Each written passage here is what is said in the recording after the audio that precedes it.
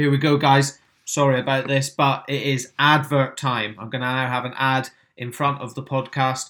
You can skip sort of 30 seconds ahead if you really want to, but I'm very grateful to have a sponsor supporting the podcast now, and I hope you guys will continue to support that because it really helps me do it. But this podcast is brought to you by Slow Tide. Slow Tide are a company. They took a mundane but essential everyday product, a towel, so something that we use every day, and they've turned it into something cool, something you like looking at, a piece of art. So Slow Tide work with artists, brands and photographers to bring amazing designs onto their products. Not only towels, they also have now applied this same logic to blankets, perfect for the winter. Those of you that have listened to the podcast and know me will know I love sitting and watching a film or TV. I ask every guest to recommend me something good to watch. And especially in the UK at the moment, it's pretty cold. Most of that watching is done under a blanket. Most importantly, though, Slow Tide are committed to sustainability. All of their cotton products are responsibly sourced through the Cotton Leads program, and their polyester products are made from 100% recycled post-consumer waste, usually plastic bottles. So you know that by buying one of these products, you're also not affecting the environment. Check them out at Slow Tide Europe on Instagram for more information. I'll be posting a fair bit about them on my Instagram as well, at the After Hours Lounge. Huge thank you to Slow Tide for supporting the podcast, and thank you to you guys for getting through this advert. And now on with the show.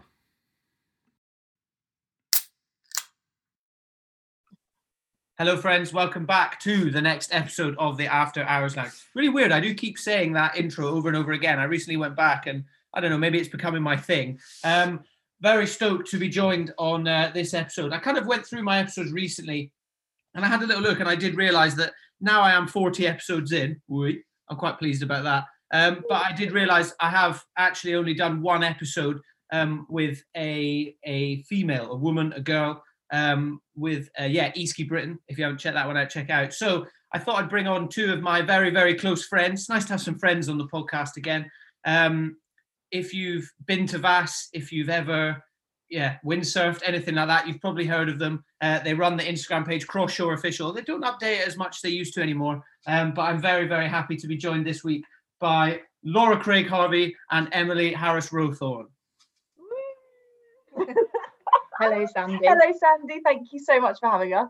Hello. I know the two of you are very, very nervous about this, and you're worried about what we're going to do. But I assure you, it's not anything to be like nervous or worried about. It's literally, well, it's kind of weird because we're talking to each other through a screen, and I think we've literally never ever done this before. Yeah. I feel like we're interviewing you, Sandy. There's two of us and one of you. Yeah, it's quite intimidating actually. It's like, what do you think you could bring to the role? But yeah. Like we obviously go way back. Known you guys for it's pretty horrible, but known you for nearly 10 years now. We're getting so old. An era, yeah. Eras and eras. An era indeed. So yeah, I mean, obviously I know you guys very well, but some of the listeners may not. Tell us a little bit about yourselves, what you do. How we met as well. And yeah, tell us your story. Okay, so I'm Emily. I realised that actually when we're doing the podcast, people won't be able to tell who's talking, will we? So we'll have to introduce ourselves. So yeah, we obviously met. We were trying to work it out. It was 2012 or 2011. I can't remember. Yeah. And I did my flying fish course, and then, as all good stories in Bath start, you do a fish course and then you become an instructor. So I did that for a long time while I was at uni, when I finished uni, and now I am in charge of children because I'm a secondary school teacher. So I finished my training last year, and this year is my NQT year, obviously in a global pandemic, which makes things a bit more interesting.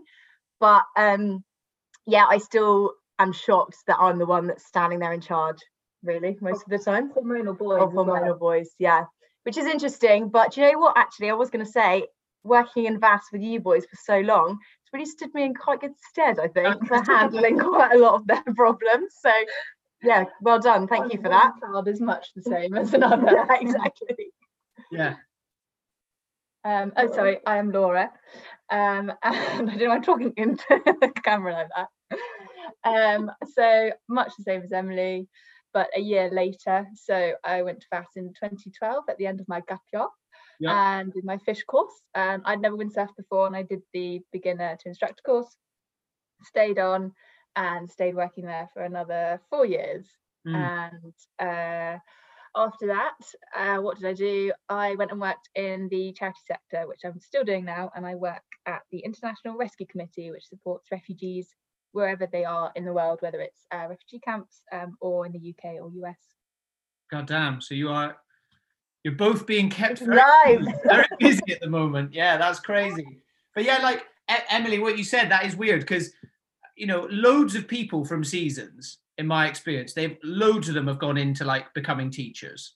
Like, you know, my girlfriend Heidi, she's a teacher. Like our friend Charlie, he's a teacher. There's so many people have gone. I know I'm 2 examples there, but I think it is a similar thing. I mean, we've, you know, you guys just started windsurfing, but you do get thrown into a world where suddenly you're standing up in front of loads of people teaching something. A lot of people, you know, and we'll get into it. Well, we'll get into it now. We'll talk about, you know, being on Seasons and stuff, and you hear it all the time of, oh, when are you going to get a real job and all this stuff, and it's like that always really pissed me off, and I've never made any secret to try and hide that I find that really stupid, because they're quite damaging.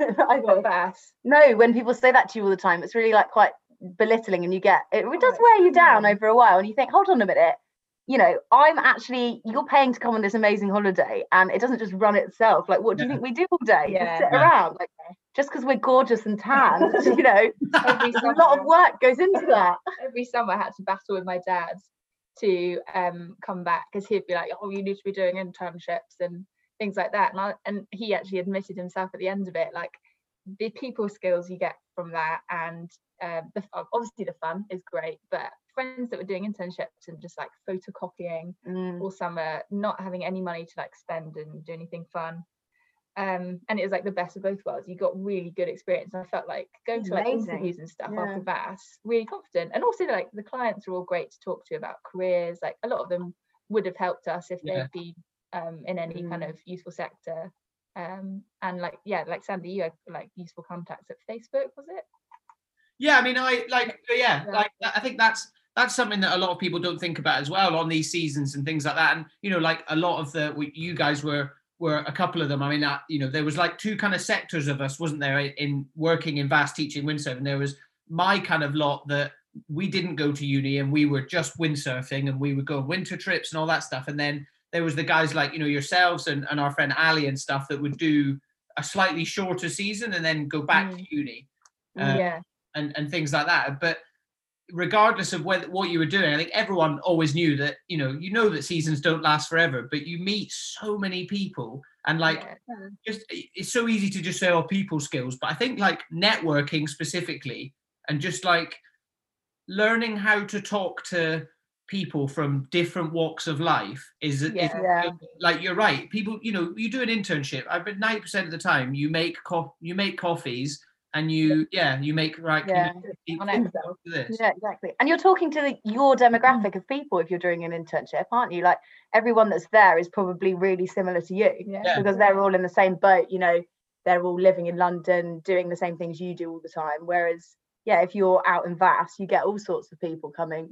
And also confidence, like going into a job, just knowing how to talk to people and feeling confident in myself, so you can then present yourself well.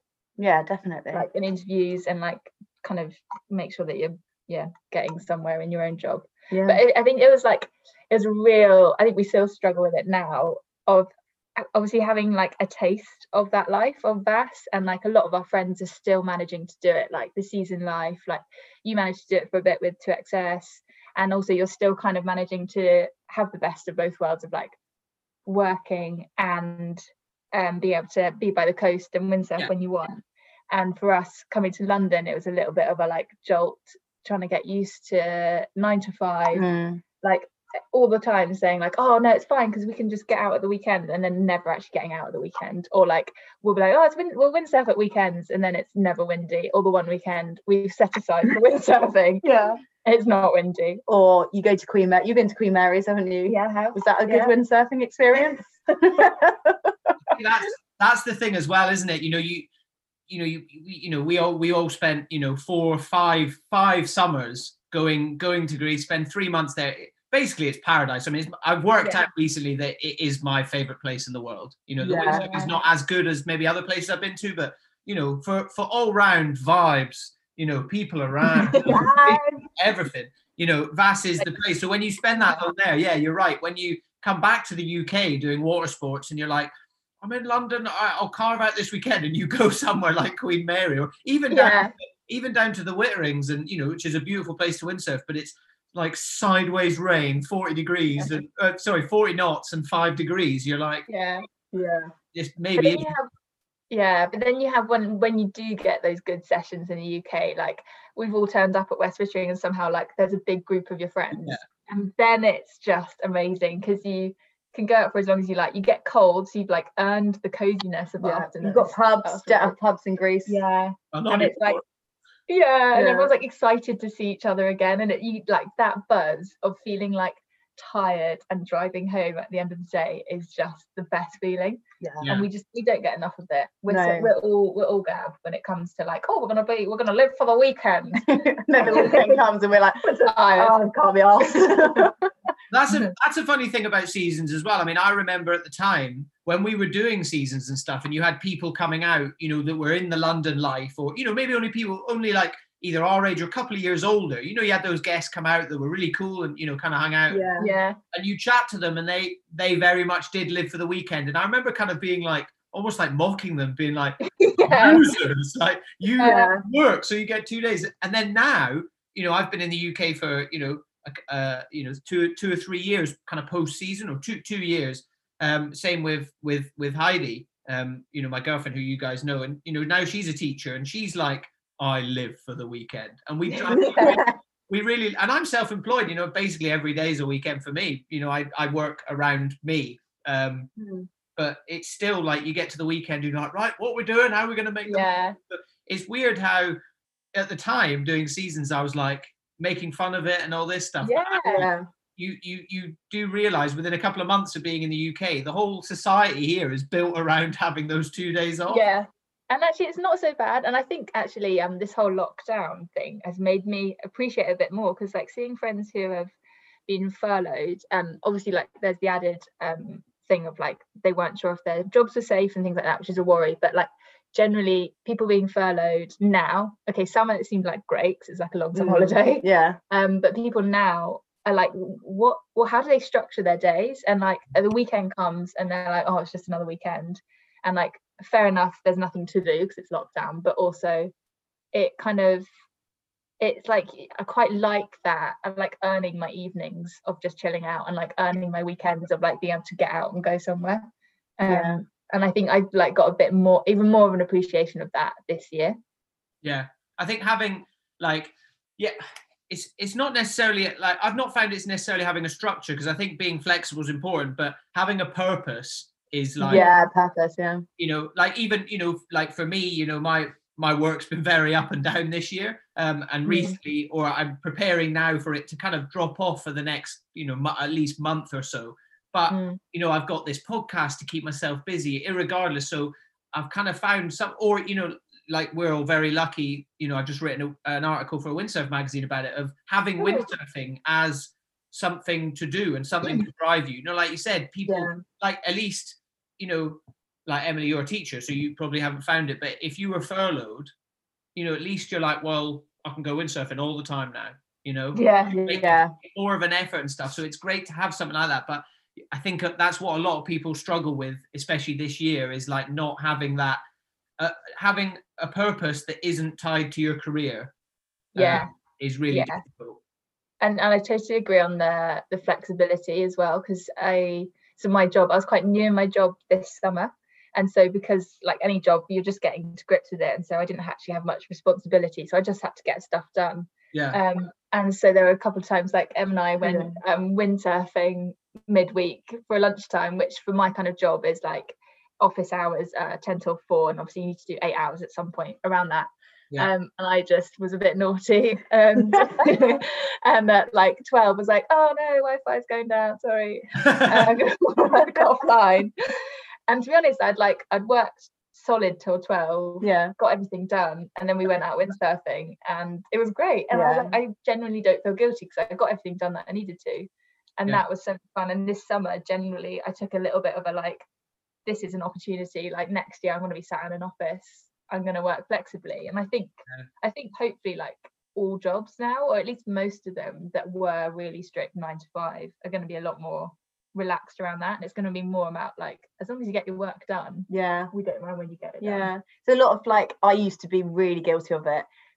If I was in the office, I was like, it's fine because I'm in the office, so I'm therefore working. And I realised, like, I worked in a sales job before teaching, which was absolutely soul destroying. But all the people I worked with were incredible, so I had a good time. And we'd sit there, it'd be 10:30 in the morning, and we'd be like, have you done anything yet? And I'm like, no, but we're in the office, so we're working, it's fine.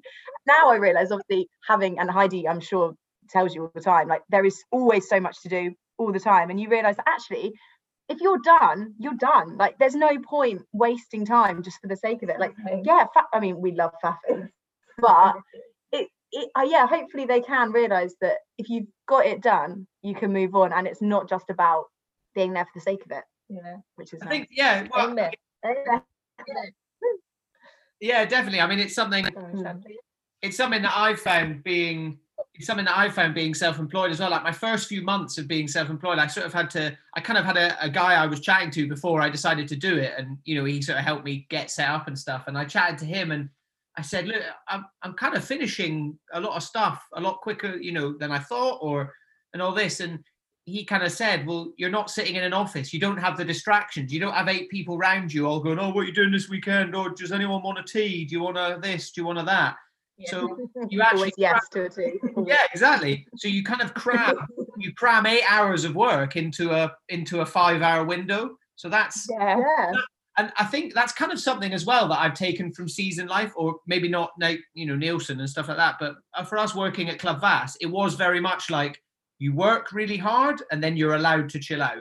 Do you know what I mean? Lunchtime under the sale rack, you're like, right, you basically got 2 hours to just lie in the sun and hang out. Or I remember one year when we had to rig up all the sales, and it was like, right, you can we rig all the sales in one day right now, and you guys can all have the morning off tomorrow, or we'll just spread it out over. And we were like, to the break of dawn. And I remember, we put the floodlights on, and we didn't finish rigging sales till 10 o'clock at night. But then the next day, we all got the day off. So I kind of feel like I've had that sort of mentality instilled in me from doing seasons of like, do it, then it's done, That is, I just say that to myself every morning when I'm sitting marking books, and I'm like, oh, I can't be bothered. I'm just like, do it, then it's done, and then it's fine. I think that was probably Ollie Scott, isn't it? That first also, said that. Like, in Vass, we had such a good. I really miss that teamwork, which sounds really lame when you say it out loud. I miss my friends, but it was like you work hard because everyone else, like, you don't want to be the knob that sat there not doing anything. Like, you want to help out, and like, you feel left out if you've like slacked off or something. And like, again, that's something that I struggled because I started my job virtually, and so I didn't really feel like I was part of the team, and I'm like slowly getting to know my new colleagues. But I always think of Vass, and I'm like, that's just great, because you feel like, I just love that teamwork, and you want to do the best for everyone else, and you're all trying to impress each other. Like, you love it when on the Monday morning when you get like someone's written your name being like, thank you, Laura, and you're like, yes, everyone knows I'm great. It's just like, you did that. I realized the other day that most of the time when I'm doing something, I'm not doing it for myself. I'm either doing it to show off in front of other people, or for recognition from other people, or because you don't want to let your team down.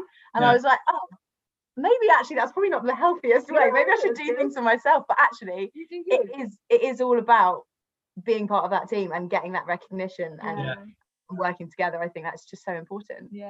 And something else that I realized, because for years I assumed that was kind of normal, but then when you do go out into the big wide world and get a real job, you kind of do realize that a lot of other people don't think like that, and suddenly but it's kind of good. I remember, like it was a bit of a running joke that I worked in a leisure centre in the off season.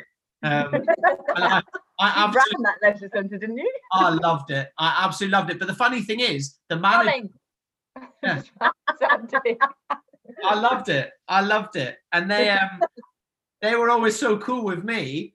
and everything, because I was like, yeah, do it, then it's done, do it. And loads of the other staff were like, no, can't be arsed, we'll do it later, whatever. And I was like, oh, come on, boys, do it, I literally, like you said, I was just like, do it, then it's done, Yeah, it's so true. So it's funny, like you go into the world and you realize, oh, actually not everyone. Basically, what we're trying to say here is that if you go and do a season at Club Vass, it just turns you into an absolute alpha human. No wonder everyone else on the beach is like, what a load of dicks. Yeah, everyone else hated us, but Yeah, I know. But no, it is so true. And I think I sort of similar to you, Laura, is I wasn't going to take a gap year, and then I was, and my mum was like, now you're going to pay the higher uni fees, like what are you doing? And she again turned around to me after 5 years later and said, do you know what, I'm so glad you didn't listen to my advice, because I honestly think I think Laura's probably the same, like if we had to pick something we've done in our lives that's really shaped who we are, so I'm getting a bit much now, but honestly I think I would pick Vass. I think I genuinely developed a personality. I'm not a good one, but and that way. I think that is one thing that really has impacted me for the better. Definitely. Yeah, I mean, I couldn't agree more. I mean, it's especially because we did it during like your kind of formative years. Anyone that says that you're an adult by the time you're 18 is chatting absolute shit. I don't think you're not a real adult until you're 25, really, are you? Yeah, so like. Exactly. You spend all that time doing it and getting all those experiences we've just spoken about. It's pretty impressive. But one of the reasons why I wanted to get you guys on as well was to get the female perspective. So like, what was it like? I mean, maybe this is an odd, really like vague question, but like one of the experiences I'll draw on is like me and Emily, like, we talked together a few times. So you teach a certain level for the 5 days, Monday to Friday. I remember me and you teaching one week, and we were teaching water starting, which is a kind of intermediate windsurf technique. And Wednesdays. Water start Wednesday. It literally was water start Wednesday in the pool. And I remember we like I taught them a certain way to do it. One of them was like, how do you flip your board round? And I was like, well, you just grab it and you flip it over. And I remember, Emily, you being like, well, I can't do that. I'm a weak woman. Like, you were like, well, because I'm like, 6'3" and quite big and all this, and you're not. So it was like, well, I can't reach round, I can't reach that bit. I can't do that. Gecko 135 is like 500 meters wide. Yeah, exactly. And then I remember like, a few of the ladies in the group being like, yeah, I couldn't do that either. And then you had some complete other technique of how to do it. And I was like, I never thought about that, because in my brain, I'm like, and I get, it kind of made me like think about stuff a lot when I'm teaching, because I was like, a lot of people probably can't do that. Because all the big guys are like, yeah, fine. Yeah.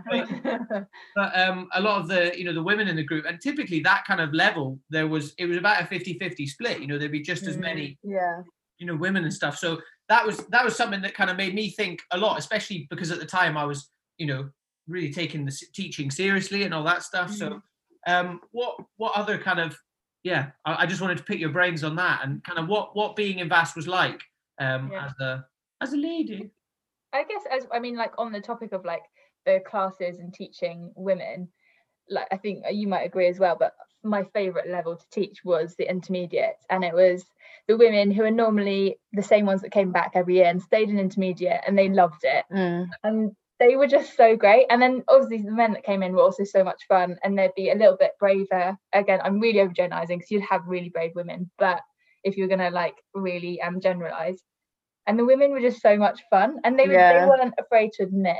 They were like, as soon as it got windy, they were scared, and they'd go out, do a couple of runs, and be like, you know what, I'm gonna go get a cocktail, and you'd be like, that's great, you tried, it's fine. And it was like, I think a lot more.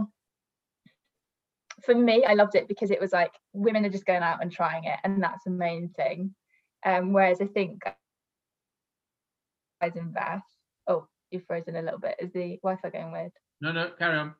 Sorry. We're going to sound like robots. I don't know what it's like for guys in Vass, but almost felt like you had to kind of you had to prove something a lot more, whereas for the women we were teaching and for ourselves, maybe we were lucky with our group of girls. It's like we were just proud of each other if we went out in the mega days, and as we got better we'd go out more and more, and then it became more normal. But it was weird that at the start it was like a huge deal if you went out and did a big run, and you get really scared and come back in and we'd all go like, yay, well done. And it was just like, even if you'd absolutely stacked it doing a beta start, and that was what was quite nice. It was just like we were literally there to have fun and give it a go. We didn't feel like we always had to improve. Like by the end of 5 years we were semi-consistent turning around. And my dad, it's like a massive joke in my family that I was teaching people windsurfing, I still couldn't turn around myself. But yeah, we just had fun, which I think was a big thing for being a girl in Bass. Yeah, I think we were really lucky as well, like Laura said, with our sort of generation of girls that came through, is it was never competitive. It was always really, really supportive. I don't know if that came from a place. So when I first started working at Club Bass, it was me and Jordan. Bethany Mercer hadn't come out yet, but for a while it was just me and Jordan on the beach. And after that, that's when more girls started. So like the year you started working, Laura, there was loads more girls and stuff. So I think actually we were quite lucky in that we started from scratch a little bit, and we weren't like we weren't having to come into an environment that was already quite well established. So I think we were lucky in that sense, because we could sort of make it what we wanted it to be, which was really nice. And I know that like there's a lot around sort of like the image of what a Club Bass girl looks like, or you know, you see the beautiful like blonde girls that work up the beach or whatever, and I personally never felt that pressure, which I think could have happened really easily, but it didn't, which is obviously a credit to like the whole place really. But it was always supportive. And I think, like Laura said, we didn't take it too seriously. We were quite lucky that, you know, a lot of the boys go off and compete and they need to train while they're in Bass as well. We never had that pressure. And I mean, it sounds bad again because it comes from a place that might be like people don't expect much from women, but we were always, people were like, wow, like you went out on that, and we were like, but the fact that it was just so normal, people sort of, it became normal, and then they were like, oh yeah, okay, fine. And we almost like egged each other on to look as hideous as possible. Oh yeah, that is I'm sure you'll come on to that, won't you? I remember like, was it, because it's funny because the environment was obviously like, is again season airs, girls, you'd expect like, oh, there's probably pressure to be like a certain look or to wear like a bikini, and we obviously very much rejected that. And even I think even Ollie, like I remember one day it was like it was a Friday, it was the back to school theme, and you're all sitting around like, what are you gonna wear, like probably a bin bag, I don't know. And then Ollie's like, girls, just for once, can you just like take back to school how it's meant to be for girls? We were like, Ollie, you know, that's completely wasted on us. And I was like, oh, sake. I remember once he said to me, like, I was wearing, to be fair, hideous bikini bottoms, like had gone. Oh God. Myself. It was a Wednesday morning. It was awful. Yeah, she had. And he said to me, he was like, do you know what? I was like, what? He was like, my mum wears smaller bikini bottoms than you do. And I'm pretty sure he was like, and she's over 60. And I was like, I'm going to take that as a compliment. That's exactly what I wanted to get across. Thank you so much. But like, I think just that being in that environment and having that sort of attitude, and everyone having that attitude as well. Yeah. Like, I think, I again, Sandy, you know what the boys' point of view of it was, but it's almost like you just have to put up with it because we were the only girls you had. That's the funny thing though, to be honest, like pretty much all of us like found it hilarious. Like I preferred it. I thought it was it was so funny because like you said, you Club Vass, I think Club Vass generally over the year, I think it's got a lot better, but the staff, you know, our first few years we used to get a lot of stick for, you know, being Club Vass, blah blah blah, but when you were in it, it was like a proper family and stuff. So to be honest, we didn't, all us boys, like, unless we were kind of with one of you, you know, I know you guys were with, you know, a certain male member of the team for a few years and all that sort of stuff. But if you weren't, we didn't really view like actual members of the team like that. The boys, like, I remember all the boys just finding like when you guys dressed up as dinner ladies for back to school, you know, I thought it was, you know, it was hilarious. And I think one of the reasons, or looking back at it now, thinking, I think because you guys had, and compared to like the boys, like you guys going back to even just going windsurfing, you guys had such a strong like support for each other. Like we'll get on to starting Cross Shore Official later, but that name was already around, and you guys were kind of this like squad of 6 of you, 7 of you, and it was very much.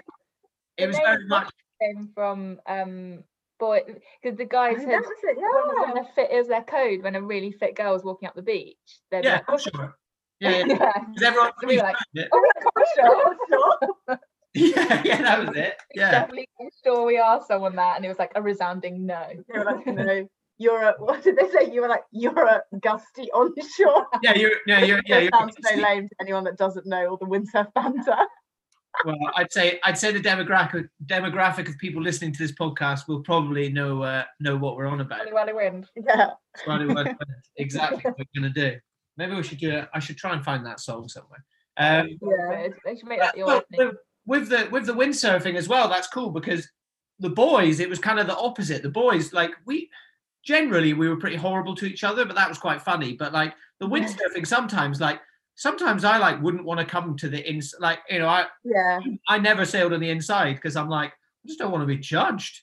Yeah. It's difficult, you know. The boys that I don't think there was quite as much support about the actual windsurfing. You know, we give each other tips, and like, you know, like Max, who's like, you know, was top 20 in the world for a few years and stuff. You know, he's worked in Vass for years, and you know, a good friend for all of us. But he'd always be, you know, giving out tips and stuff like that. But there was kind of the younger guys like me, Sam, I think, you know, Ollie, that there was always a bit more of a sort of competitive element to it, of like, oh, you landed this, well I landed this, and whereas I think you guys, it was a bit more like, let's just all go out and have a good time. And I don't know whether that's like a sort of toxic masculinity thing of us being like, alpha male, I'm better than you and all this. And I think the funny thing is, as we've grown up, we've all realized that nobody else gave a shit at all about that stuff moves. It was all like, we were just trying to impress each other. We all said, oh no, we're trying to do a move on the beach because the girls will think we're cool, but actually we're busy doing our shit body drags. Yeah. Bottoms coming down. It's funny, you realize actually the girls aren't paying attention to you, they're paying attention to themselves, and the only people paying attention to you doing a windsurf move is the other boys who are all kids club. Actually, that is one conversation I remember having, like with our favorite group of middle-aged women. Is I remember specifically talking to them, being like, thing is, who's watching you? And I was like talking to myself, like for actually most of it as well, by being like, no. Who cares? Like most of the time you do think, when you're out there and you're like flailing around in the choppy bit in the middle, and people are coming past your head and you're crying and you can't water start, and you're like, everyone's going to think I'm so shit, like this is so embarrassing. And and then when you stand on the beach and you just look at the massive windsurfers there, you can't see anyone, and no one's looking at you, because most of the people are probably trying to like sort their bikini out that's like hanging off them, or you know, the boys are looking out for each other to try and show off in front of, like no one's looking. I think our attitude was like, obviously we loved windsurfing and we were there to have fun, but like we didn't really take it seriously as like a sport to like get good at. And then I think it was great that we had that, but then also amazing that like at the end, and like she still works there now, Claire Elliott came along, and she was a girl who was like actually taking it seriously, wanted to compete. And again, that was a whole new experience of like women in windsurfing, and we were like, this is so cool. And her being really keen to be like as good as the boys and compete made us a little bit like, oh okay, well maybe we'll try duck chives then. Like again, that was, so I guess we still got it a bit, like we definitely fed off like Claire's drive for it, and that was really nice. And I wonder if Claire had been there like from the start, or if there'd been a couple more girls that were taking it a lot more seriously, we might have ended up similar vibes to boys. But I don't know if that's just not a thing that I think know. That is a good point. Like I certainly know that like all of us boys, like we wouldn't have got to the kind of level that we're at if we weren't all kind of, you know, there was a certain good thing that came out of all of us giving shit all the time. Because actually you're like, well, no, fuck you, I'm going to go and learn this move. Or, you know, you do kind of have that chip on your shoulder of like, well, they've learned this move, so I need to go and learn this move. And then, And Claire was great. Like, I remember Claire saying, like, because we were a bit like, oh, it's a bit windy, but it's fun. We had fun. And she was like, are you guys like gonna try loops or anything? And we were like, no, we'll just have fun. And she's like, why not? Just try it. Like, you're not gonna hurt yourself. It's water. And we were like, a bit like, oh, okay. We'd like, I think we'd gotten to the point in our last year, we'd gotten a bit like comfortable, and we were just happy going in our straight lines and smiling. And it was really good having that person to like push us a little bit. And I think we did need that. We probably definitely need it now, of someone to just be like, why don't you try it? And it because of that mindset of like, well, I don't know, girls don't try loops, or there aren't loads of girls doing loops in the bay. So you think like, oh, it's fine, I'm just going to go out and do my straight line windsurfing. But actually, why not try it? Like, you're there all summer. Straight line windsurfing like is great, but at some point you're gonna need to learn to turn around. Yeah. Well, I think that's it. And then you always, or I always went into every season with a certain like goal in my head of, right, this is what I want to learn and all this. And then you don't regret trying it. You regret not trying it, don't you? You know, you get to the end of the season. Oh, I wish I'd learned that, but you know, it's tough. And I mean, that's potentially a toxic way of thinking, because it's so easy to do that with everything in life.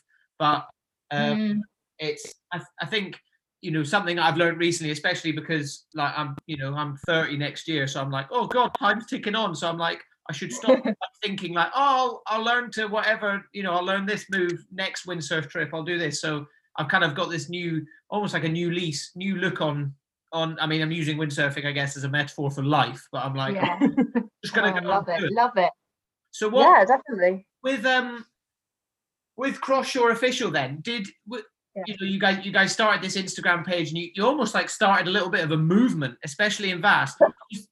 Invented the racerback bikini before it even happened, Sandy. Yeah. Was that started like Laura? You kind of just mentioned it. Was that kind of started from? Did you kind of see a bit of a lack of sort of female inspiration and stuff within the sport? Yeah, I think we were like, oh, I don't know, it's one of those things where we were sat around, and then probably someone like Matt Zaroli was just like, you guys should do an Instagram, because it was when like being an influencer on Instagram was just like what everyone did. Well, they still do. But yeah, it was like just starting out, wasn't it? Yeah. And we started off, I think, not. It's like, we were taking it. I think it was one of those classic things where they were like, why don't use the girls we've got here, like you could, and then we were like, okay, we'll use them and we'll look hideous at the same time. And then it turned into like, this is what you want from us, but actually we're going to do something. And some of the things we posted were like gross. It's like a meal that we just I think it came from all these like hot surfer girls that are on the internet and doing all these amazing things. And Alana Blanchard. And then we were just like, but actually, hold on a minute, it's not like that at all. So I think that was the angle we were going from, is a bit more of a like, you know, reality versus Instagram or whatever.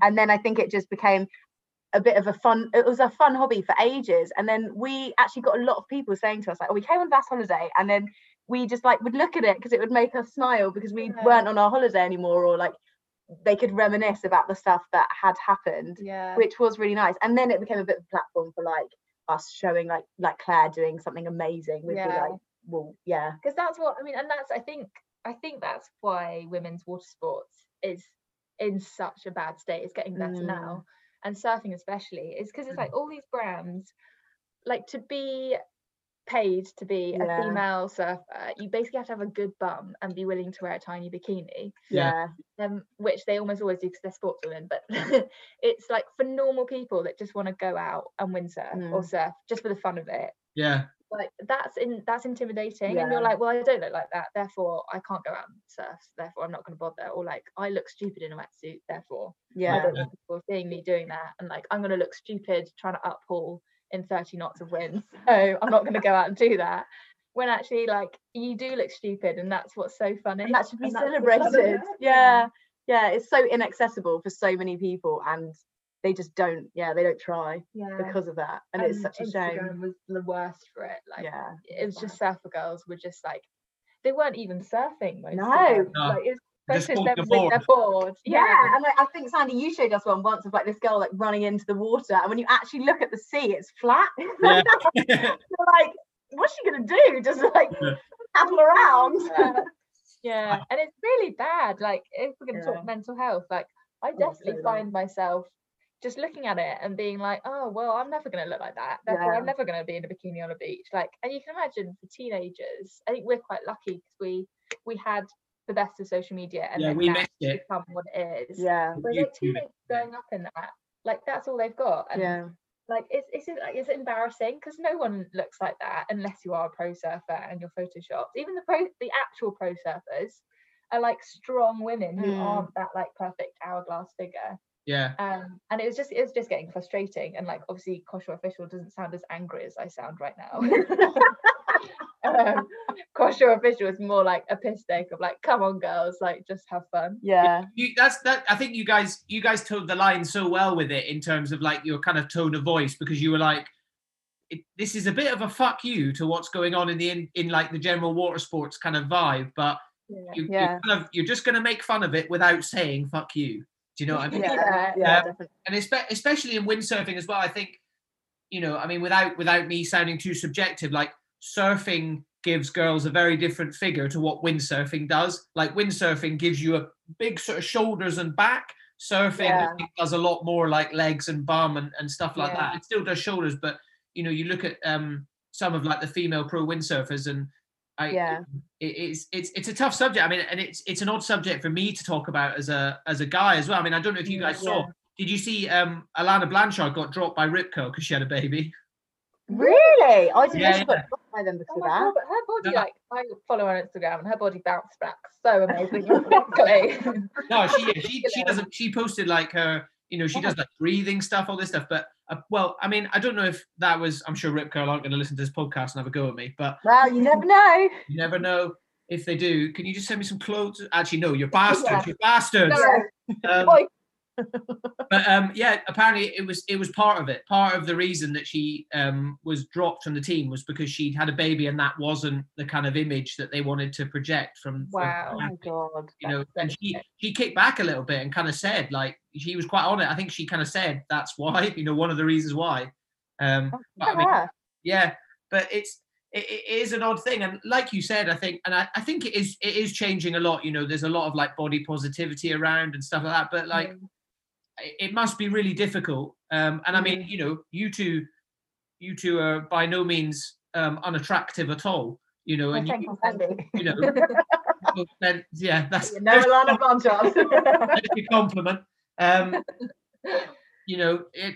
It's difficult, but there's some people that really must feel like, oh, do you know what I'd love to do? I'd love to know what it feels like to stand up on a surfboard, or I'd love to try windsurfing and all this. But and it's so easy, I've read a lot of stuff recently about negativity bias, and the negative bit of your brain is always going to take over. So it's so easy for that little bit to go, nah, you can't do that. On top of that, not only are you like, no, you can't do that because it's hard, but also you can't do that because you don't look like you should be able to do that. So true. There's actually reading quite an interesting book that's sort of not related to surfing or anything, but it's about how if you don't see people like you in successful positions, so mine is with a teaching context, but it's so damaging and you don't realize it's happening. But if you're you want to be a lawyer and you come from a certain background and you don't see anyone that looks like you in positions where they're lawyers, it really negatively impacts you. And exactly the same with surfing. If you don't see people that look like you or have the same attitude as you being successful, there's absolutely no way that you're going to try and push yourself to do it, because why would you? It's tough. And I mean, like, I'll say pretty openly, like, it's some, not to go back to like male stuff, but it's something I've had a problem with as well. Do you know what I mean? Like, I'm sure all the other boys are 4 or 5 inches shorter than me and have 3 or 4 inches smaller waist and all this, and I was always much bigger than everyone else, and then it didn't help when I started to lose my hair as well, and like people are like, you don't look like a windsurfer anymore, you look like a boxer, or something like that. Like, cool, man, thanks for that, but it's so annoying. It's odd, but I think it's I think it's definitely going in the right direction. Like I did a podcast with a guy called Salema, a black guy from the US, and he's got a charity. He's got a charity about getting people black people out surfing, because even something like that, you don't see that many black people out surfing and things like that. There's a huge stigma against that. But I think with Cross Shore Official, like I certainly know it from VAS as well. Like, there's a huge mental block for so many women. As soon as the conditions even start getting a little bit like, for lack of a better word, like, scary, hectic. A lot of people straight away in their brain, they're like, no, I can't do that. Yeah, exactly. Absolutely. And I think women need a lot more kind of like group support, like to do it together. Like when it was really like hairy out there, we would go out together and be fine. Whereas if it was just like me going out on my own, I'd be way more scared, and I probably wouldn't enjoy it that much either. Like, we always have fun when we're together.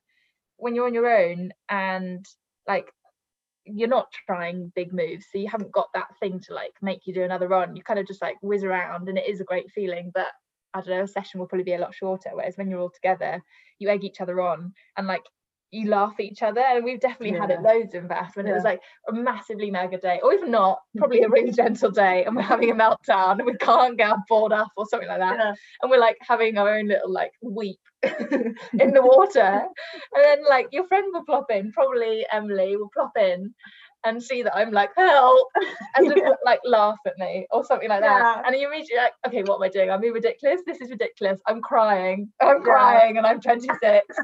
I'm in the water and I'm frustrated. And it's like, you just then have fun. And when you crash it, you get really pissed off if you're on your own. But if Emily's there and she laughs at me, I have to laugh, even if silently. I think that's it. It's so easy for your brain to just like go into, when you're by yourself, it's so easy for your brain to just take over and be like, I'm not comfortable. Oh my God, I'm not comfortable. But like you said, as soon as like Emily pops up and catapults out the front door in front of you and it comes up absolutely fine, you kind of, logic starts to take over and you're like, do you know what? It's 30 degrees in this water. I'm absolutely fine. I can see the beach, which is 100 meters away. Yeah, my friend. I've got my friends there watching, like rescue me if something happens. Yeah. I know. Yeah, it's so easy for the wrong bit of the brain to take over. But I think you're right. I think like, I don't know whether it's a female male thing or something like that, but going out in a group is always way more comfortable. But I found that even for me teaching women to windsurf and stuff, I mean, boys, there's always like a bit of a boys club, but it was always a lot more competitive. Whereas like teaching women, I remember I taught a group of improvers. So it's like the level above beginners, taught them. And I had a load of, women who were only there because their husbands loved windsurfing. They really could not have given a shit. And they just enjoyed the sun and being out there, and they're like, well, we'll just do it because it's something to do, Get better sun on the water. Yeah, it's very true. Because there's 5 or 6 of them, I'd end up getting sucked in as well. We'd windsurf, we'd windsurf out to the tower, or even just on the sandbar. And we'd end up just sitting there, and they'd be talking about cocktails the night before, and I'm like, right, ladies, let's have it out, let's talk. And you end up sitting there for 40 minutes, but it kind of doesn't matter because it's still. Not only are you like, it's my job to make sure they have fun on a holiday, but I think it's difficult as well for us, or for me as an instructor, because I knew my limits were so far removed from their limits. I'm like, let's go, blah, blah, blah. And you just, I think that's another thing that season set me up for really well, is to just kind of be a bit conscious of other people and being like, they're really not comfortable right now. Yeah, exactly. And it's not going to help like making them go out. But then sometimes I did just need someone. I did, like, Ollie was good at that sometimes, just like, girls, just go out if we were like dithering. Well, it's faffing, or I've caught myself recently, like sometimes I'll like, I'll come out of the shower or something like that, and I'll sit on my towel for 10 minutes and just doom through Facebook, and I'm like, you get really sore neck. I catch myself and I'm like, what are you doing? And I'm like, I'm just faffing so much. Like, I know what I need to go and sit and do. It just completely goes back to do it, then it's done. I'm like, why am I sitting like just faffing like this? Like, you two were so bad for it in VAS. You'd be like, oh, I need to get my sail, and I need my harness, and poo. Always needed a poo. As soon as you were up on the rotor, you're like, what is going on? I just sat here for like 2 hours and I was fine, and now the stress of a 40-minute windsurf is making me go to the toilet. There's so much to be done. Yeah. Well, it is. It's one of the. It's such an odd thing that you're choosing between a 4.0 and a 4.2. Yeah, and actually, that is definitely a mental thing, because you're like, that I won't die if I take a 4, but if I take a 4.2, I might die.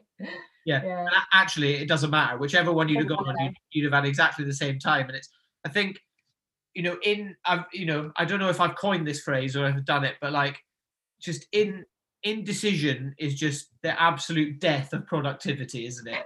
Like, it's the worst. It's the worst. I am the worst. You're like, oh, do I do this or this or this? You end up, like, I'll sit there, and because I work in social media, sometimes I convince my brain that I'm like, oh, I'm on Instagram, I'm doing work. Research. Yeah, and videos cats. Yeah, literally, like, I'll be watching like Star Wars theories, and I'm like, no, it's work. I'm on IGTV. It's work. Yeah, it's fine. Yeah. Actually, that was one thing when I was training to be a teacher last year. One of the biggest things that they kept saying, well, there's a few, but one of the things they kept saying to us is just do it. Yeah. And at the time you're like, what does that even mean? Like, I don't know. But then when you're sat there and you have 1 million options of different things you could do, and you're like, well, I could do this, or I could do this, but then this would happen. And actually the best thing to do is just do it. Just do one thing. If it doesn't work, move on, do something else. But getting yourself to actually just do something is so hard sometimes. And I think that, again, do it, then it's done. Just get it over and done with. And also just picking one thing and doing it. It doesn't matter if it goes wrong, does it? God, I find that definitely with life in general. Like deciding, like, for years I've been saying like, oh, I'm gonna like live somewhere else, and I'm like, where are you gonna live? I don't know, somewhere else on the sea. It's gonna be really nice. And I keep like sitting between, like, maybe I'll just like go to Cape Town or go to Cornwall, and eventually I'm getting a panic that I'm gonna end up being like middle-aged and be like, feel like it's a bit late to try somewhere new, whereas now I'm like not tied down particularly to a job or a place, and I just need to like fuck it and do it. Just do it. But and then I'm like, but where, but who with, and what for, what might happen? It's very annoying. Like, some people do just like be like, right, I feel like going to Cape Town, I'm going to move to Cape Town for a year and just do it. And I wish I could do that, because then you just figure out, like, if Cape Town is not the right place, you know, just go somewhere else. You just come back to London, or you go on somewhere else. I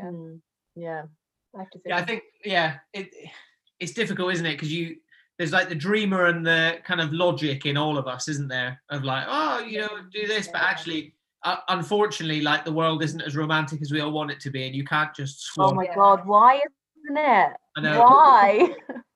And you get comfortable, and you're just like, you keep going, you're like, well, it's not so bad, and actually I'm having fun in London, and like my job's all right. But then also I get, you're going to look back and be like, oh, I should have done something else. I should have tried out other things.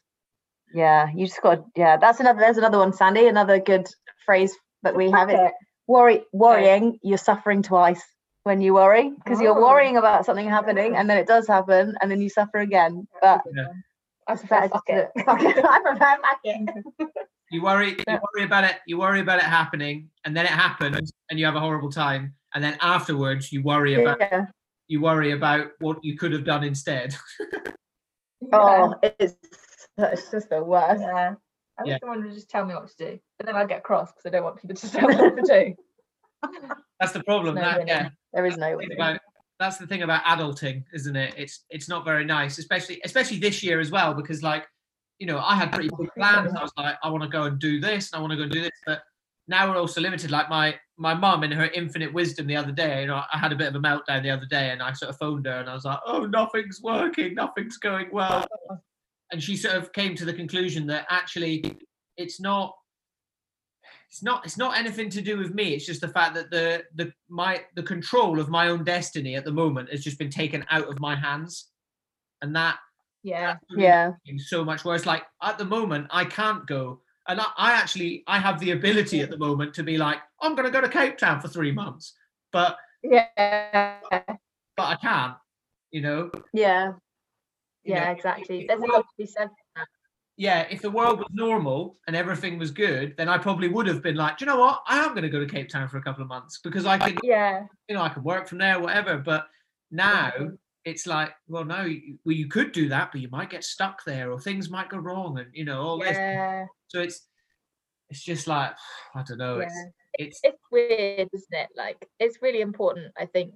I've been talking more and more to friends recently, because I've been like when Emily's been going back to school, I've been working on my own in the day. And I always thought, I was like, one day I'm going to go live in like a cabin in the woods in Scotland and I'll be very happy. And I have discovered that I would not be very happy doing that, because just being in your own head, and like you said, you just don't really realize the impact of like not having control of your day in as much as you normally would. And like, I just found myself like sat there crying some days for no reason at all, or like I mean, the John Lewis Christmas ad always gets me, but it particularly got me this year. And I definitely like can't handle just being in my own head all day. And especially with my work, because I'm writing reports and things on programs in Lebanon, the situation for like refugees following the Beirut explosion, which is obviously pretty heavy topic, and you don't have like an outlet. There's no way to like deal with things that are going on in your head, and normally just talking to people like dilutes that throughout the day, and you don't realize what like positive effect that has. Even if you're having shit conversation with people about the weather, it's still better than being in your own head. Definitely. The lack of outlet thing, I think, is something that's I've really noticed at school as well. Is the boys, I know they're teenage boys, but they are so much more angry all of the time at the moment, and people are so uptight, and people just feel so frantic about everything because they have no outlet for anything. And it's really sad, like sometimes, and I do it as well. When I was coming home from school and the girls weren't here, I wouldn't have talked to anyone for like 12 hours. I come home and I sit there, and then I go back to school, and then the minute they came back, I was like, I felt like this relief of just having someone else there was just so much nicer, and having an outlet. I was thinking about because I was listening to your podcast, Andy, interviewing the guy who founded The Wave. Nick. And talking about like how great water sports are for like mental health. And I think because you it's very, you want to like control everything in life, and you want to like take control, whereas water sports, you're successful at water sports if you just relax into it. Like surfing, windsurfing, you can be told like the basics, and you do need the muscle memory, but other than that, it's how it feels, and you just kind of got to relax, almost go into a semi-conscious state. And I think that's why water sports is such a good release, because it's practice at that. It's practice at like just letting stuff kind of like go with the flow, and adapting to it, and kind of just going with it, rather than trying to like arrest control and like, you need to get it all technically right. I think that's one thing that, going back to teaching women windsurfing to teaching men, a lot of the time, like you said, women wouldn't be able to do the same things that men could do because they physically weren't as strong or whatever. And I remember saying, like, if you fight the wind, you're always going to lose, because it's always going to like flip the sail onto your head. You're like, you get really stubborn, especially like beach starting, water starting. You're like, I'm going to push the sail into the wind, and I'm going to be able to do it. And you can't. And learning that really quickly, then you're like, oh yeah, actually, I can't just like manhandle my way through life and just get whatever I want. Lovely metaphor. Lovely. And there were some blokes, like, there was a guy, I can't remember what his name was, but he was definitely military background, had the body of an action man. I think he was called Angus. I don't know, are we allowed to use names? I'm not sure. But he was so muscly and so strong that, like, obviously when you're teaching him, you're a bit like, wow. But he honestly would I would have to say to him, like, just, you know, like, you can't like lift the wind up. Like, I know you're really strong, but you can't like push the sail into the wind and win. It's never going to happen. And then over like 2 weeks or whatever, by the end he was so much more relaxed, and he was like relying on his strength always to get him through. And actually, like, you can't, it's good to learn, you can't always do that. You have to relinquish some control sometimes. Definitely. I think like it's one of the things that Nick said, and actually the other podcast I did with a woman called Eski, who's like an Irish, you know, big wave surfer, like pioneer and stuff. We were chatting a lot about, you know, going surfing and stuff, and actually kind of almost how you almost enjoy sitting waiting for a wave more than actually catching the wave, because something about the sea, and Nick said this as well, like the sea is so massive, and like wind and things like that, and like you said, it kind of, you look at like all this and you're like, whatever I'm thinking about in my head is really like inconsequential to what's actually going on. Like, you know, yeah, Laura, you just summed it up like really, really well. Like you do literally just have to go with it. Like there's nothing you can do, you know, like windsurfing. And another, you know, beautiful thing about these water sports and stuff is that most sports actually, is that you can't complete them. You can't, it's not like a video game where you get to 100%. I'm done now. You know, windsurfing, like you're never going to complete it. Even the top guys in the world, they're still like, oh, I can still get better. Yeah. So having, like I said, having a purpose or having a sport or a passion like that, that's not related to your career, that you can think about, you know, like if I can't get to sleep and stuff, go to bed, I'll think about windsurfing. I'll lie and I'll be like, oh, you know, I'll think about a windsurf session I've had, or I'll think about my next one and what I want to learn and things. And it even just visualizing it, like kind of switches my brain off a little bit. And I'm like, oh, you know, I'll get away from coronavirus and, you know, financial ruin and all that shit, you know. Ruin. Yeah, it's so true. I know. Definitely. Yeah. So what, like Emily, with you kind of going into teaching, you said it's been, you know, pretty difficult over this year, and obviously I'm quite attached to the teaching world, because obviously Heidi is a teacher, and she's now in her year after her NQT, but she did half of COVID in her NQT. Like, it's obviously not been the best time to start your teaching career. But do you get that, you know, do you get that kind of vibe from like other teachers that you sort of got in Bass a little bit of kind of, we're all in this together and things like that? Because I know Heidi and her like fellow teachers, especially in her school, are all very kind of close knit, and there's a lot of that support going on. Do you kind of have that experience as well? Yeah, absolutely. So the school I'm working at the minute is like, it's pretty rough and ready, which I quite like. And that is the thing that's got me through, is all the teachers are so supportive. No one judges you. No one's like, they behave really well for me. Like, that's weird that they don't behave for you. It's not like that at all. And I think, or something I've always said, is like the boys know that as well. The boys know that the teachers are all mates, and that we all go to the pub afterwards and we all bitch about them. And they know that, and they know that we're like a united front. And I think it has a really positive impact on them, because they can see, actually, like, they do just want the best for us, and they're not just going to like let us do whatever we want. And they talk to each other. If I treat this teacher really badly, the teacher I like is going to find out about that, because they're all friends too. And I think being in I've had as part of my training, I was in an environment which was not like that. So Heidi would have done the same. You do 2 placements. Yeah. My first placement is the school I'm working at now, and my second placement was pretty much the opposite. And I did feel like I was being judged all the time, and I did feel like people had these expectations that were ridiculously high and really unrealistic for like what was going on. And it was so damaging, and it's so negative all the time to not feel like you're supported by people around you. So yeah, I'm in the perfect place at the moment, which is really, really nice. And it's what you need in a you know, in any job that's sort of stressful, and you've got so many factors that you obviously can't control. Like, trying to control children is impossible. And if you don't have that support to work, it is just so miserable. So I'm very lucky that I've got such a supportive place to work, which is amazing. I mean, I can't think of many jobs much harder at the moment than being a teacher. I guess it's very easy to turn around and look at it and be like, well, you've been getting paid all through this, you know, all that stuff's fine. It's like, yeah, cool, that's fine, but essentially you're doing a shitload more work.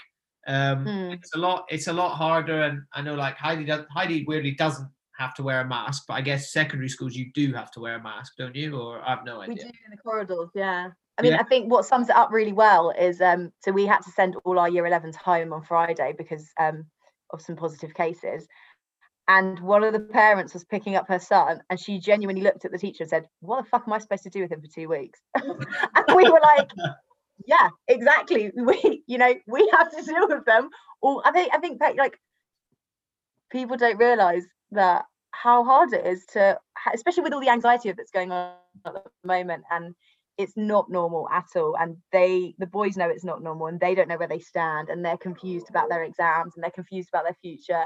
And like, Sandy, like, boys aren't very good in general at talking about things like that, and they let it get the better of them sometimes, especially when they're 15 and they don't know how to deal with their emotions. And it's really going to be very interesting the next couple of years, I think, Yeah. to see how it turns out. Yeah, especially for like, oh no, Laura, you go. Oh no, I was just going to ask you, like, how do you find working independently? Because you're saying about like how the benefit of teamwork. How do you find not having that in your job at the moment? It's a funny one. Like, I think I like to be honest, I love it. Like, I love being in control of my own destiny. I love not having someone to tell me what to do. And I love the flexibility of it, because I'm very much because like my brain hasn't been very nice to me, especially in the last couple of years. Like, I'm getting better, so occasionally I do wake up and I'm like, oh, I really don't want to do anything today. And I kind of have the flexibility at the moment, especially the amount of work I've done at the moment. I can be like, do you know what, I'm not going to do anything today. You know, throughout the summer I was very busy, and that was good. But it's cool, I think, for me as well, because you kind of feel like you're building your own thing. I mean, it's difficult, but I feel like I have a lot more drive than I would if I was working for a company doing it, because all of the gains of it, financial, career-wise, anything, they're all attributed to me rather than attributed to the name on the door of the building I'm in, you know? Yeah. Yeah, so I think it does sound good. That kind of outweighs the lack of like kind of presence. But like, I've got kind of, you know, 2 or 3 sort of friends in a circle, and we're all sort of self-employed and doing it in various circles. And, you know, I talk to them most days, even if it's just like 5 minutes on WhatsApp, like blah, blah, blah, you know, we'll talk about what we watched last night, anything like that. So that you know, my support network is very strong. Like, obviously I live with Heidi, she's to and from school every day. Like, you know, I talk to my mum a lot, you know, all that sort of stuff. Yeah. But it's difficult as well, because I've not really experienced being in this lifestyle in a normal world. Yeah, that's true. Yeah, that's true. By the time I got to the point where I had like enough clients to be like considering myself as like a real freelancer and stuff, coronavirus started, you know. So I've not annoying. Yeah, so I've not really experienced what kind of normal life and doing this is like. So it's been a very strange experience, but I think it's been good all in all. Like, I've come out of it it's making me a much better human, and it's good. I can't really imagine doing anything else, if you know what I mean. And it gives me time. What you're doing is you've kind of just nailed it in terms of what when we all left fast, like what we wanted out of life was to be able to be flexible, do water sports, still get paid, like still be able to like get good at your job, and like you've got somewhere to go with it. And that's what I'm quite jealous of, and what like I need to make a decision of, like, do I sit safe and comfortable in London in my job and live for the weekend, or do I actually try and like get a bit more out of life? And it's so difficult to kind of figure out, like, I do really love my job, but do I love it enough to like not have the other things that I want, which is that flexibility, or like the work-life balance. Like, what even is a work-life balance? If like you love your job, then you don't need a work-life balance. But this is I'm like kind of trying to express my brain right now. Very big questions.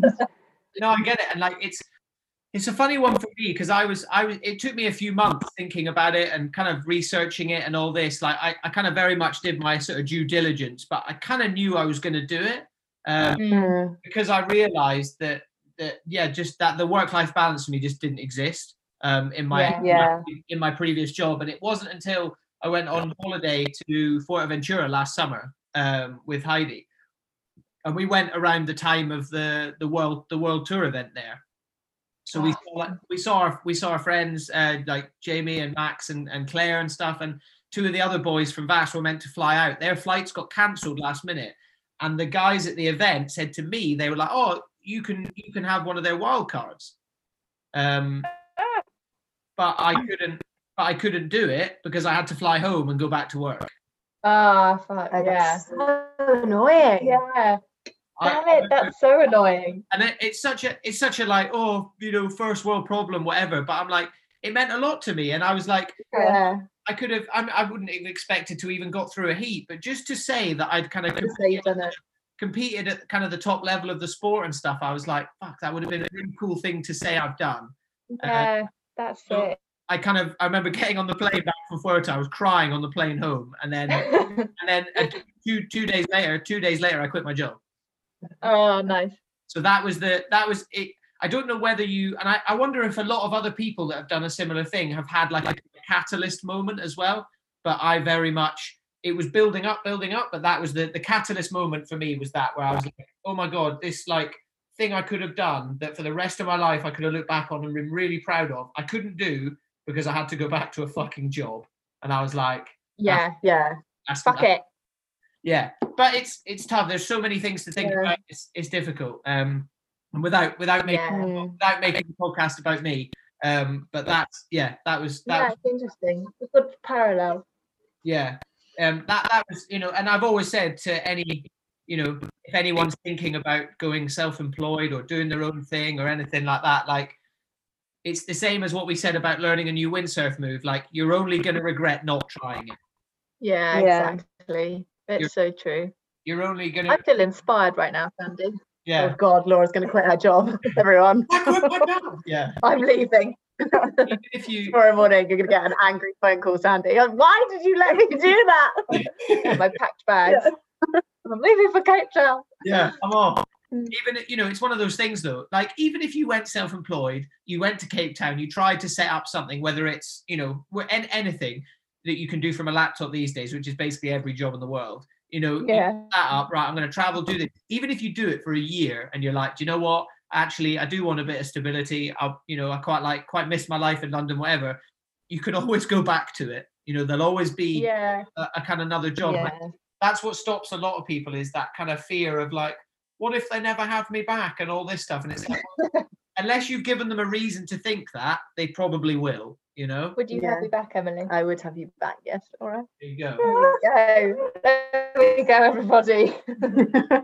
I quit my job. Yeah. Oh my God, no. No, I do really like this. I'm going to stay in front. No, sorry, no. Anyone listening from work? I love it. Yeah, it is a difficult thing to do.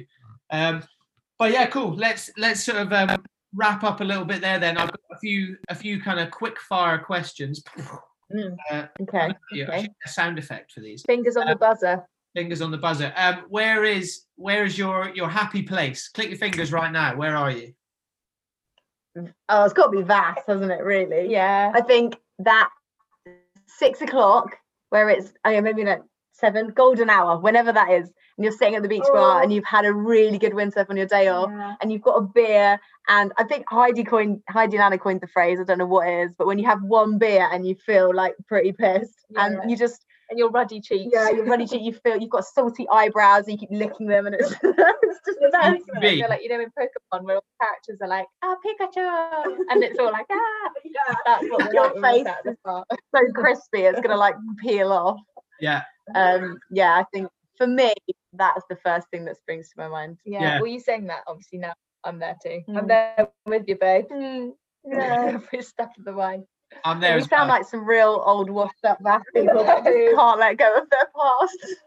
I just want to be 22 again. Feeling. I know. It's that time of day. Something about it is so nice. Yeah. I've got like a picture on my phone of like the beach bar that I took. I went there in September last year, and it's like, and the sky just goes pink and everything like that. Oh man, I'm just, every time I look at it, I'm like, there it is, happy place. That's where I want to be. Yeah, that's a good one. Yeah, that's really good. That's a good one. Obviously, the better one. We've just discussed for ages that we've all been stuck inside and all that stuff. I know you guys enjoy watching movies and TVs nearly as much as I do. What have you been watching this year? What can you recommend? I knew you were going to ask us this, and let us tell you about our weekend last weekend while we were locked down. This is the quarantine of dreams. Here we go. So we made a den in our front room. It involved nailing nails into the walls so we could hang up the ceiling properly. Oh, yeah. And we watched Star Wars. We've been watching a lot. We watched A New Hope. We watched Solo. Yeah. We watched the other one. The one where the Jar Jar Binks, where he becomes Darth Vader. Yeah, where he's melting in the lava. What's that one called? The Return. I don't know. Yeah, but I'll tell you what. As a 28-year-old making a den, it was worth every second spent on that. Because it really felt like you're in a cinema. Yeah, it did. We made popcorn. Had popcorn. It was lovely. Really recommend it. Listeners, make a dem. Yeah. So yeah, Star Wars, and what else we were watching? Ghosts is good on BBC. Oh yeah, Ghosts. Have you watched Ghosts? No. It's so funny. It's horrible histories, but for adults. And it's right. like it's really silly, and it's like this girl can see ghosts. It just sounds really crap, but I really recommend it because it is genuine adult humour, not in a naughty way. Very much not naughty at all. Silly. And Strictly, obviously. I'm obsessed with Strictly, so I've been watching that quite a lot. Yeah, I'll admit it here. Me and Heidi have been watching I'm a Celebrity, and I absolutely love it. Yeah, I've not watched British shit TV for many years, and it's actually quite funny. Good. Yeah, it's very good. Yeah. If you've been watching Star Wars, have you been watching The Mandalorian? No. Everyone keeps talking about it. Oh my god, I'm wearing a Mandalorian t-shirt. Oh. Oh man, it is. Your Star Wars watch? No, I've not. The Sea claimed it last year. I know. It's very sad. Yeah. If you can get. I was just about to say another great happy place is sitting at the bachelor pad with the opening credits of Game of Thrones coming on. Oh yeah. Oh yeah, I did a rewatch. I rewatched Game of Thrones in lockdown 1. Oh. Yeah. All of it. I really meant. I love that when we were doing seasons, Game of Thrones was like in its peak. Like we went through it. Like there would be like 15 of us all trying to cram into like one sofa, all trying to look at a laptop. Yeah, that was really fun. And then finally, obviously, I always like to drink a beer while I've been recording. Today, I have had a Kona Brewing Company Longboard Island Lager. Oh, look at me! I surf. What have you two been drinking? I forgot to mention at the beginning. Ours is a surf IPA. Thames from our local favourite called Belleville Brewing Co. London. And we used to live next to the tap room, which is by Wandsworth Common Station for any of Londoners out there. And they do great beer. Actually, this has been really delicious. It has been really delicious. And it fits our brand because it's the Thames and we live in London and we love surfing. There we go. It fits the brand. That was the worst thing I think I've ever said in my whole life. The best bit is it's on record. Definitely slogan. That's my slogan. We like surfing. Says the girl who's on a foam board in Whitewater. Yeah, pounded. Cool. Well, guys, thank you for your time. Oh, we've set them off. No, thank you, Sandy. We've had a really lovely time. Yeah, thanks for having us. I feel very honoured, actually. It's quite emotional. No, I think we spoke about it. Maybe we spoke about it, but maybe I just thought I was going to speak to you guys about it. I didn't. But I've been wanting to get you guys on for a while because I think it's good. I think it's Crossshore Officials worth talking about. Where can the listeners find you? Where can they find out what you guys are up to? Well, we have our Instagram, which is at _official. And Crossshore is spelled with 2 S's, not 3. So it's basically cross-haw. _official. And we're a little bit sporadic. We actually had a comment from Ivan the other day saying he's getting stressed out by how inconsistent we are. But it's like, Ivan, sorry, if you're listening to this, we're going to do what we want to do. And we're busy women. We're working women. And it's really quite painful revisiting our past where we had such a good time every day. Yeah. And trying to come up with a comment when you're really not in the mood for it. Yeah, it's true. It's difficult. But we'll try and get back on it. I mean, we had a blog as well, which got shut down because we stopped paying for it. We're really committed to this movement, everybody. But I think I might try and set that up again because it was quite a nice thing to just sit and write about stupid stuff. Yeah, it's quite a good release. I think it'd be funny. It'd be funny to see I think you could almost do like Crossshore Official Chapter 2 and do like the lives of Crossshore girls in London or something. Love it. That's great. That's great, Sandy. Thank you. That's all right. Food for thought. You can have that one for free.